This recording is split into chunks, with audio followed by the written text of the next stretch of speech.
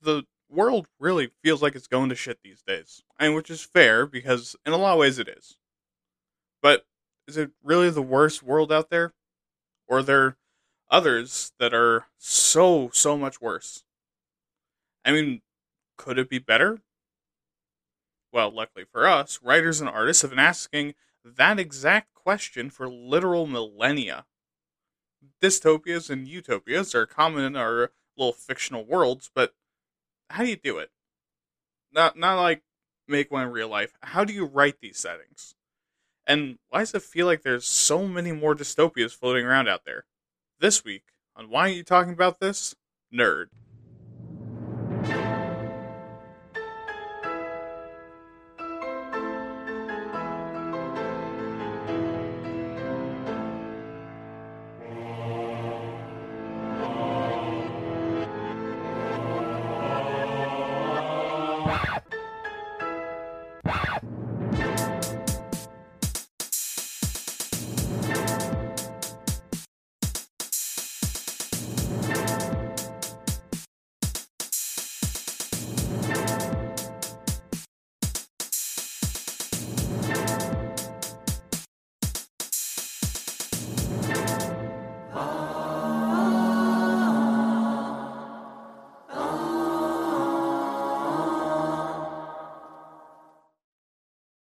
Hello, everyone, and welcome to another episode of Waytad Nerd.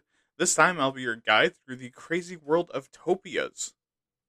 But before I do that, I would like to thank you for listening to the show despite it consistently being put out late. Look, I apologize, but I am always busy and there's not enough time in the week to do what I want to do. I mean, I'm neurodivergent as fuck, so I have executive dysfunction like a motherfucker whenever I have the opportunity to work on things. Regardless, it means the world to me to have my words dripping to your ears like you're at Guantanamo Bay being peacefully detained for the crime of looking vaguely not white. But anyways, we definitely don't live in a dystopia. But anyways, make sure to send in recommended topics for episode 20, which is coming up in, like 3 weeks? Or less, depending on when exactly this comes out. Again, sorry about that, by the way. I needed to take a few days off, and then when I came back, I didn't really have enough time to work on both episodes. But I am also looking into things to add onto the show to help it spread around after episode 20, so that this can kind of become my full-time gig, and I'll have more time to work on episodes and have like a work-life balance that doesn't make me want to die. But I'm also thinking about adding something to the show about maybe every 20 episodes, so send in some ideas for that. Also, continue to like, review, share, and comment on the show and wherever it is you can find it. And hey, if your friend listens to the show and you tell me about it, I'll send you look, I'll just send you a free picture of my entire dick.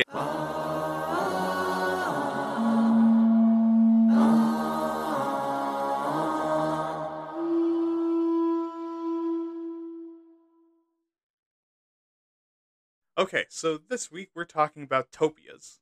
You know, utopia, dystopia, we-topia. But what exactly is that?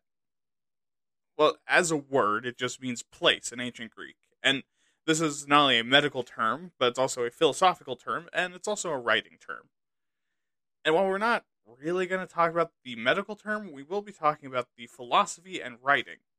In that context, it means an extreme or ideally designed society. And most commonly, this is in two types. The first is utopia. Utopias are places that are ideal and perfect in respect to politics, law, custom, and conditions. Which isn't the thing that exists in the real world, but it is a common thought experiment in the field of philosophy to try to imagine the perfect place while also tearing down other people's ideals of an ideal society. To reach truth.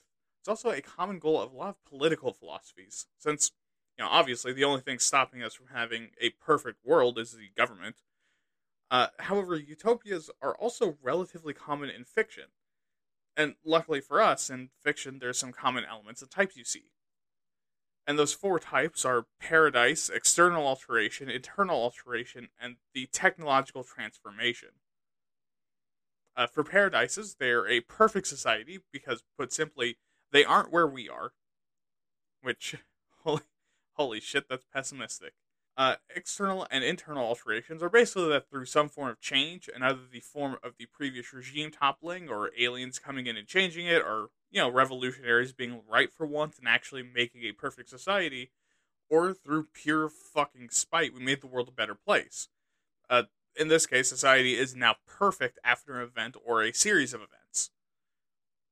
And finally, the technological transformation, which is essentially the entire weakness of my flesh meme, but instead of being a horrific 40k body horror nightmare, is actually pretty fucking sweet. The first of the common elements is a promotion of information, independent thinking, and freedom, which I think you already see why this is an impossible thing. Because when given freedom, some people just really turn into fucking assholes. Like, I want you to imagine if we lived in a society with 100% freedom and information transparency that values independent thinking, but also your racist uncle lives there. Is that a perfect society now? Do you like that society now? Okay, second is that there's a figurehead or core concept that brings society together, but how is up to interpretation, and it also isn't your only choice. It's just the most popular one that kind of binds society together. Kumbaya and all that bullshit. Third, citizens are truly free to independent thought. You don't get to cheat the system by not educating your people by choice. You have to let them have independent thoughts. Fourth, citizens don't fear the outside world, which, again, kind of hard to do with humans, because in addition to being assholes at the drop of a hat, we're also anxiety monkeys. So saying we live without one of the four core emotions, fear, rage, manic, and horny, is a big ask. Fifth, the people live in harmony, which, again,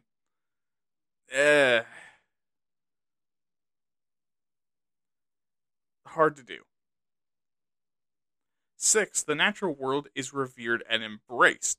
Basically, look outside of all the things that we do to the world and reverse it. Seventh, citizens embrace the ideals of the society and morality, but individuality and innovation are still welcome. Which, again, sounds like wanting to have your cake and eat ass too.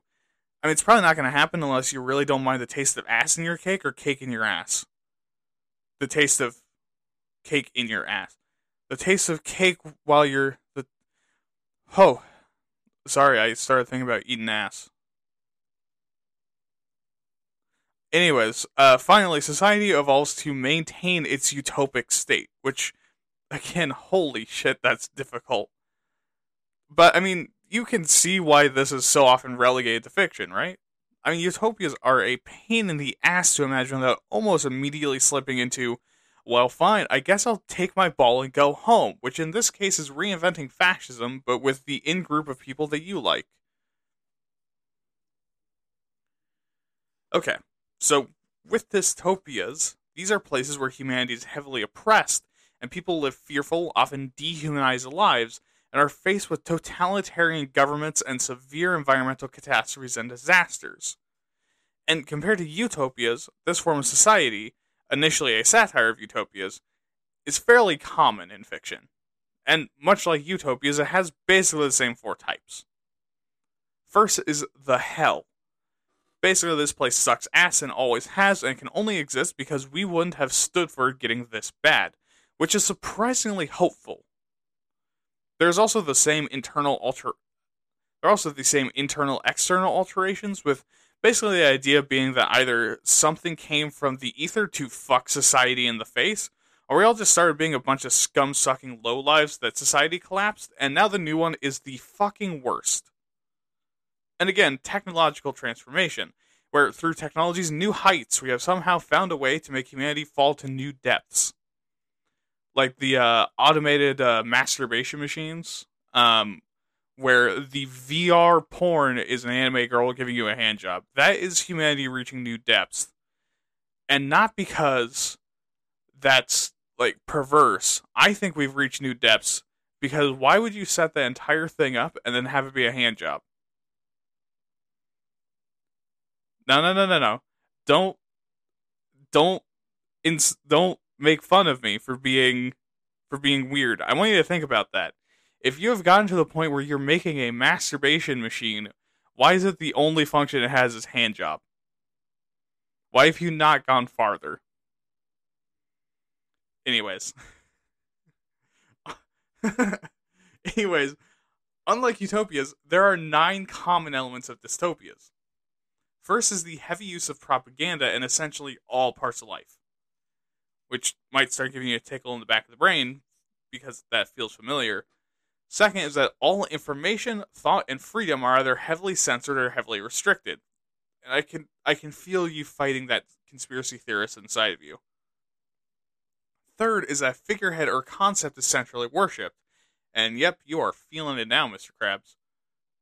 Fourth, citizens are under constant surveillance. And fifth, citizens fear the outside world. And now you're starting to believe in the possibilities, huh? Sixth, humans live dehumanized lives where they're treated as cogs in the machine or numbers in a data sheet. And seventh, the natural world is destroyed, exploited, or mistrusted. And now I can feel the panic coming on. And you better go get that red string before you have a panic attack. Eighth, citizens conform to uniform expectations and individuality is bad. And now you have Facebook open screaming about vaccines and how they're trying to pump you full of the devil's cum. And finally, ninth, society is an illusion of utopia. And stop. Hold up a second. This isn't real either. Dystopias don't happen. Well, sure, this podcast certainly feels dystopic and... Oh, you're talking about the modern world? Jesus. No, you fucking idiot. Yes, the modern world sucks. Yes, we're all gonna die and it's not even gonna be in the fun way.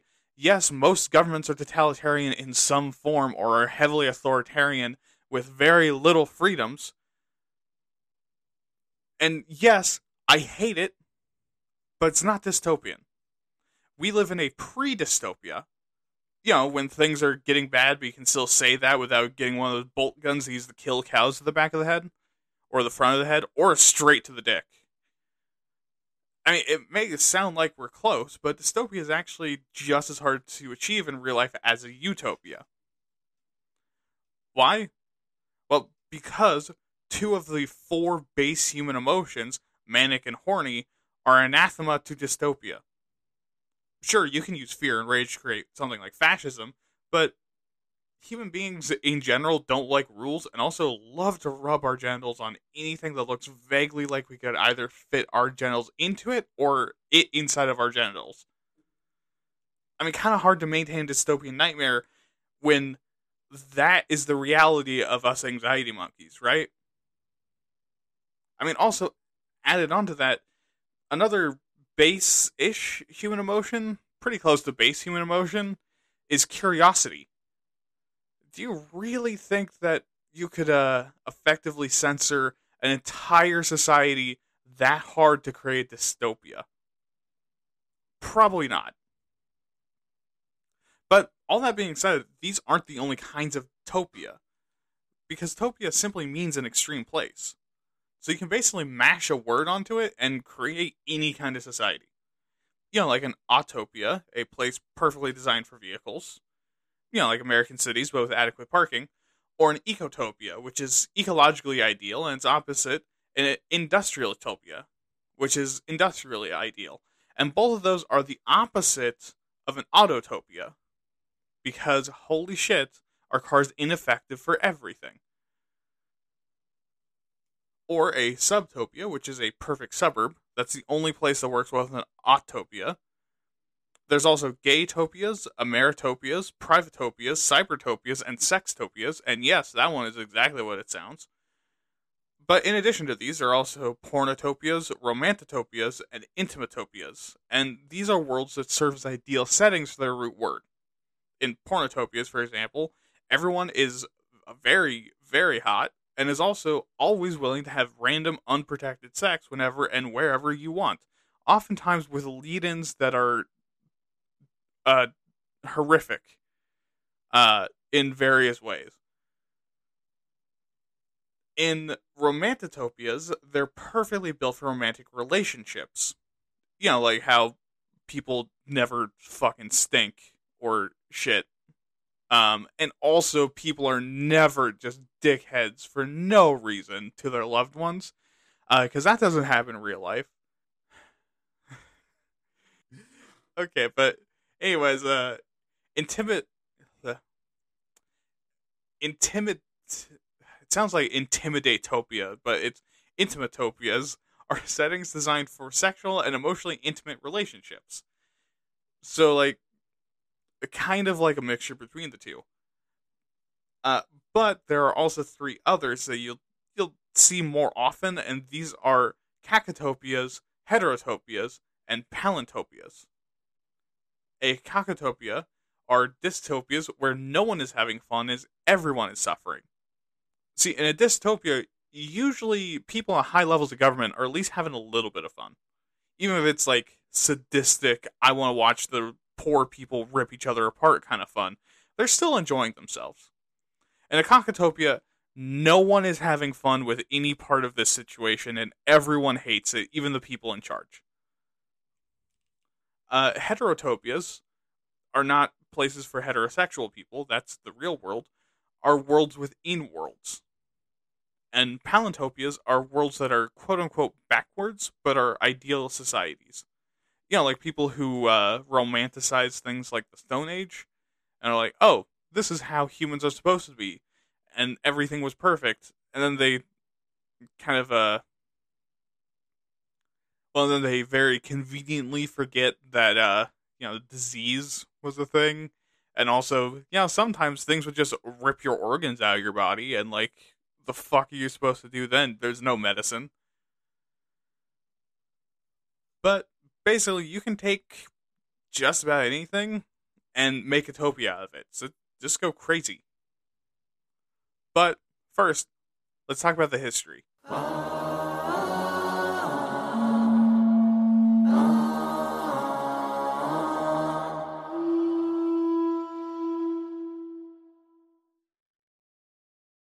So we begin in 449 to 431 BC with the Greek Golden Age, which was a time of relative peace between Greece and Persia. And this is when the idea of utopia begins to take off as big dumb Greek assholes start debating in what way the world could improve. And one of the most popular would be Plato's Republic, written in 375 BC, which is all about Plato's philosophy of what a just man and society looks like. And while today a lot of people read this and go, nah, this kind of sucks, for its day, it was pretty utopian. And 15 years later, he would follow this up with his story of Atlantis, a fictional and allegorical fake city-state because people are dumb and think it's real. But I digress. Atlantis was a utopian society that was a massive naval power.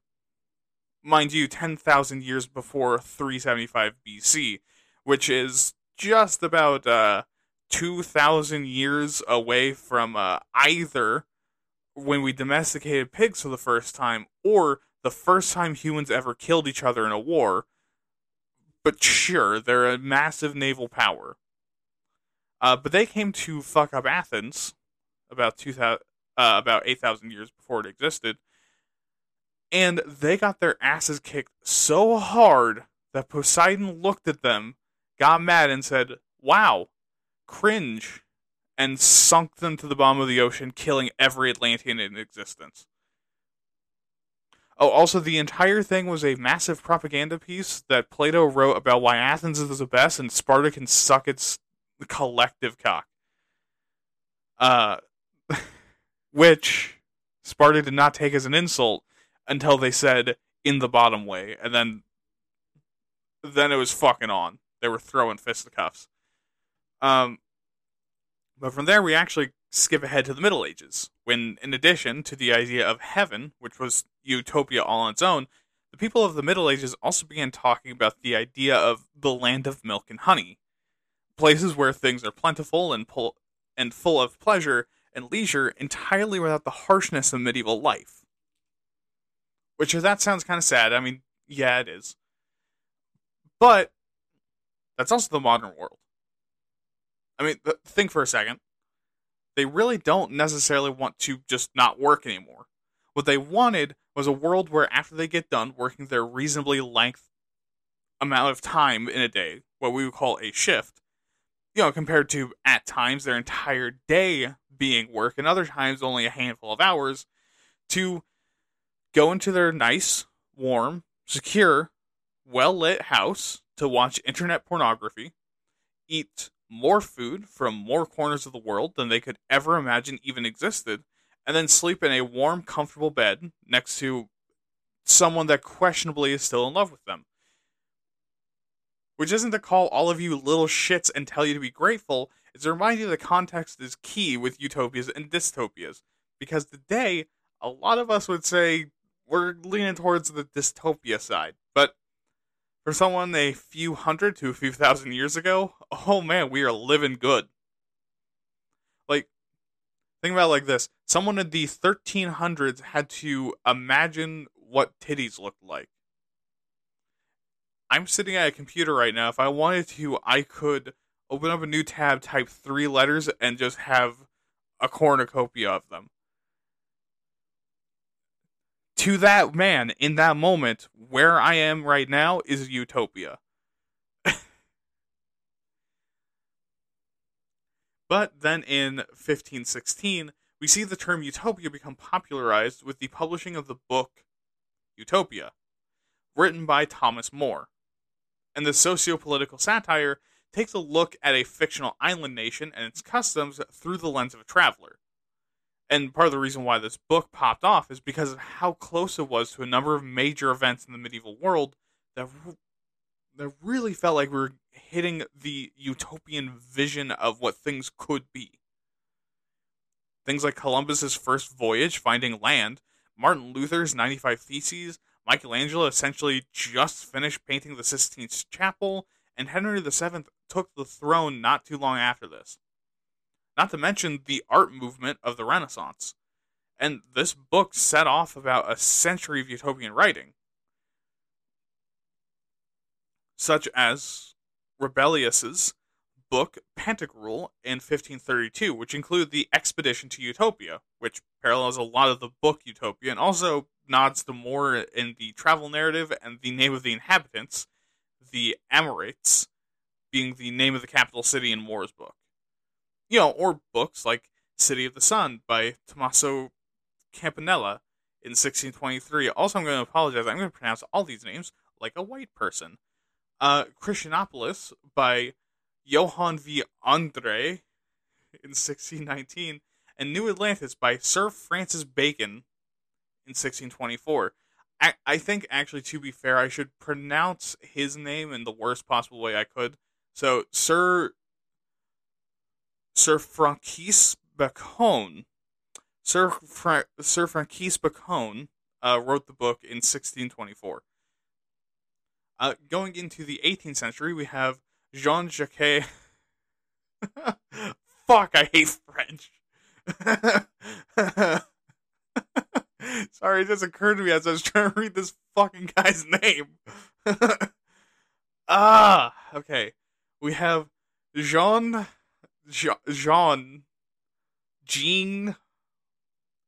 Fuck me. I'm gonna go off on a little bit of a tangent. Why the fuck do French people act like their language is easy to pronounce?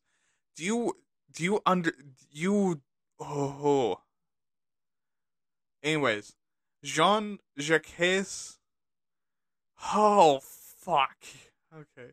Jean-Jacques Rousseau, fuck, a philosopher that further influences utopian writers by the use of the idea of an Arcadian society, which was that humans existed within the utopian vision before we turned soy and civilized ourselves. Also, it was not worth all that trouble pronouncing his name just to say, yeah, this is the guy that said, like, the Stone Ages were better before we had medicine, and also before we could punish murderers. Uh, we were better before we turned soy. Um, but the combination of philosophy at the time, Christian doctrine, and utopian writing creates utopian communities across the U.S. in the 30s and 40s, in the 1830s and 40s, that were heavily influenced by this kind of writing and would serve to influence writing of the future. Things like Brook Farm, New Harmony, Oneida, the Shakers, the Amana community, and the Hutterites.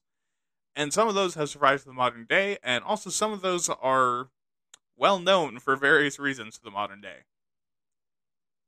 In 1854, Henry David Thoreau writes Walden, which, in addition to inspiring my life goal of eventually owning land down the middle of fucking nowhere and creating a self-sufficient little, witch farm garden, also heavily inspires other utopian writers. In the 19th century, revolutionaries and writers like Karl Marx make utopian and dystopian writing a lot more political than it already was, which it was very political anyways. But by the close of the 19th century and into the 20th century, dystopia not only enters the scene, but also becomes incredibly popular. Why? Well, because of the industrializing horrors of their modern world, the increasingly political utopian stories became less and less popular because they didn't accurately capture the angst, and a lot of people with access to these writings were becoming disillusioned with the idea because they saw that a lot of shit was wrong with the world and understood that utopias were rarely, if ever, utopic for everyone. Amongst the most popular at the time were Samuel Butler's Erewhon and I always hated this guy's fucking name. Aldous Huxley's Brave New World. And also, I read his book in high school. If you've read the book and you're thinking, wow, they let you read that in high school? Uh-huh. They didn't just let us, they made us. Which is fucking wild, by the way. If you have not read that book, you should probably read that book. I'm gonna warn you. There's things in that book that you are not gonna like. Man. Anyways, we actually don't see much change until the almost modern times. With 1969, utopias make a comeback with our favorite, Star Trek. See, unlike modern Star Trek, original Star Trek human society was basically a utopia. And a lot of its conflicts wasn't internal. It was moral quandaries about how to maintain your morals in scenarios that weren't conducive to it. And Star Trek brought back a short surge of utopic sci-fi fiction, in addition to a resurgence in sci-fi in general. And that's basically the timeline. It was, again, another short one, but I don't think we needed an especially long one for this episode. I mean, a lot of other tropes we use constantly, this was brought about because some dumb big Greek assholes at the time had time to sit around and talk while balls deep in a femboy. And look, let's be real, if that isn't living the dream, I don't want to live anymore.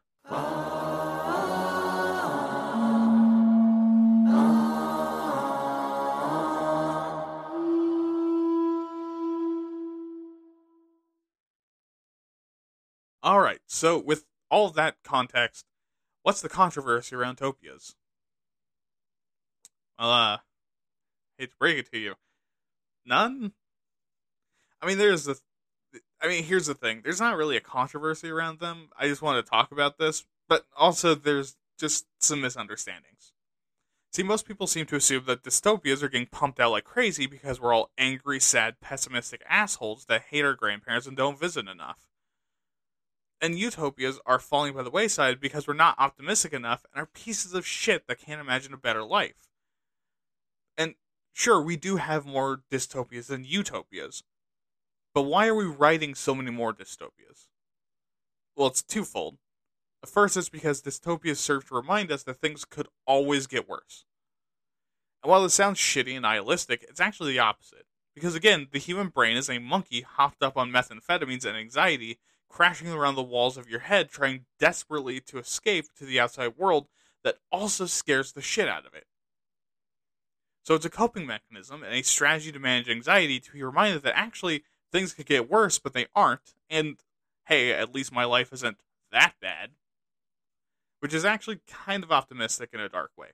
And the other labia is that it's a lot easier to do social commentary in a dystopia because, in general, satire is very effective and easy when you make something exaggerated to the in-group that you're targeting.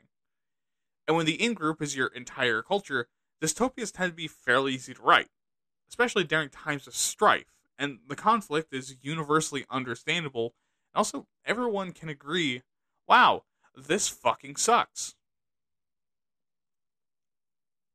And this makes it seem like the proliferation of dystopia makes it seem that people are becoming more pessimistic and fatalist. But this is really oversimplifying.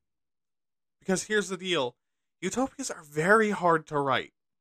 Especially if you're trying very hard to make things good for everyone. Because it's very, very difficult to conceive of. Especially because one person's utopia looks like another person's fascism, that looks like another person's dystopia, that looks like another person's, oh, you just mean what society looks like for me? Because it's hard to make everyone happy, but, easy to make everyone sad.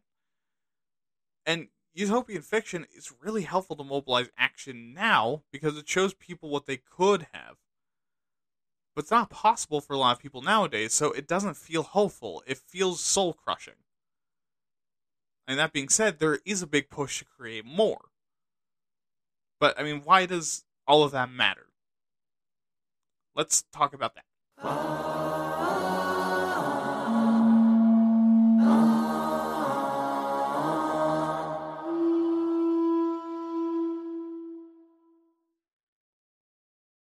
Okay, so again, we're going to break this in half like Slim Jim or a Kit Kat or what I want a very strong woman to do to me. Dystopias matter because it lets people figure out and conceptualize how they feel about the world and what they don't like about their situation or the world around them. It also challenges you to imagine how to do your part to avoid something like that happening in the future. And it can drive activism by galvanizing you into remembering that you can do something about the world being shitty. Even if it feels like you're being factory processed to be a miserable little cog in the machine, you can still stand up for yourself. Dystopias can also be calming because it lets you put a face to the existential fear that actually everything is always getting worse and everyone's going to die, but there's nothing you can do to fight back or run from it. Dystopian fiction basically gives us a target to start processing that fear and feeling better again against. And if your reader is someone not thinking about the issues with the world today, then dystopian fiction can get them into that mindset to start thinking about it, and maybe they'll notice and care enough to do something about it. And utopias are not the opposite in this sense, because it lets us take a look at problems going on in the world, but instead of identifying them and giving us enough fear or hope to want to fight those issues, utopias work from the end point and go backwards. See, they give us an ideal to strive for and a thing we know that we want. And it's also an experiment in extremity that helps us to understand the drawbacks and unintended consequences of an extreme we thought was good. Sure, cum is great, but at some point you're going to sink in the cum rather than coming in the sink, Now, while it can cause a lot of division between people, when you ask a group to imagine their utopia, you can also use it as a tool to build a shared ideal. Sure, maybe your entire group disagrees on the methodology of your perfect society to do it, but you all agree that a perfect society uses something ecologically and physiologically healthier than plastic. And, you can kind of use that as a building off point. And utopias are exceptionally optimistic, meaning that we're able to think about shitty things like climate change and mass starvation and human trafficking, but from the perspective that there's a solution that we can find and work for, rather than just talking about how shitty everyone is. So here's the takeaway. These are both exceptionally useful worlds to use because, while yes, they're interesting, they can also galvanize your audience. Meaning if you're a political writer, making a dystopian or utopian world can help to affect change, assuming it has a wide enough of an audience base. A well-written dystopias and utopias can give your audience an insight not only into how you wish the world was or how you're afraid it's going to go, but can make them feel the same or give them comfort from their anxieties or get them involved in confronting that fear. When it's poorly written, however, you end up with one of the most bland and generic tropes you can imagine. Because one of humanity's oldest enemies is human-made institutions. So it's kind of played out to have your villain be a mustache-twirling dickhead in a designer suit with an army of faceless, well-armored goons and a harem. You need to make it more interesting. Yeah, like have your villain actually be the result of 7 shamans putting their soul into one body, or something that totally just came to me out of nowhere. So let's talk about how to write these well.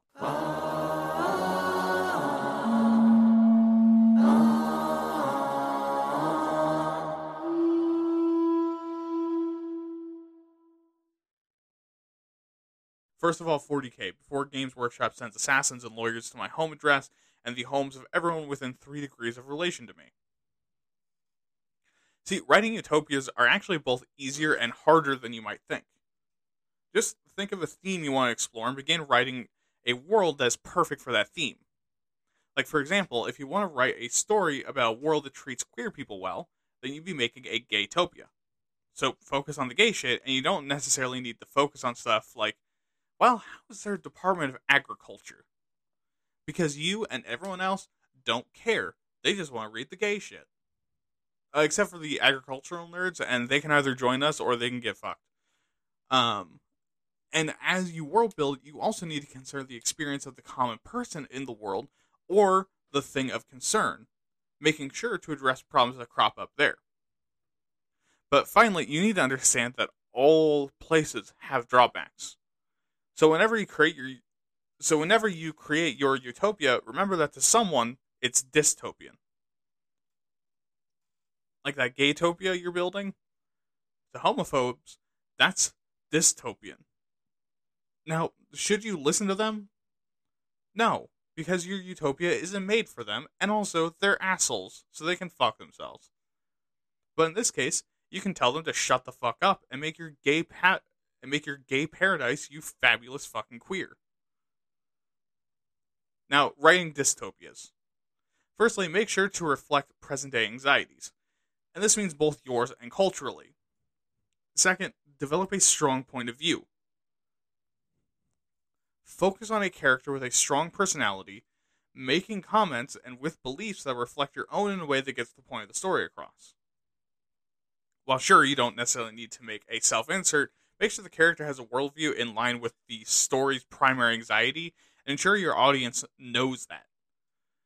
And also, don't worry about the suspension of disbelief nearly as much, and make sure to include a lot of satire and critique. Because dystopias, being generally pretty dour, weird, and extreme already, have a much higher suspension of disbelief, so you can get a little wacky on main. But also, since the beginning, most, if not all, dystopias are satires of some fucked up system that exists today. So make sure you understand and are clear on who you're criticizing. And finally, since almost every dystopia requires it, make sure your audience understands the mechanisms of control and the level to which the people have lost their individuality. Because if they don't understand it, then there's a good chance they'll stop believing that the government is actually all that powerful. Or even worse, that they're all that bad. Now finally, with dystopias, you need to make sure you work from a central theme. Kind of like what I said with the first point, but don't branch out in weird directions and confuse the story. Instead, find the thing that you're pissed about, and follow your story to where it takes you. And, that's basically it. Let's get you home.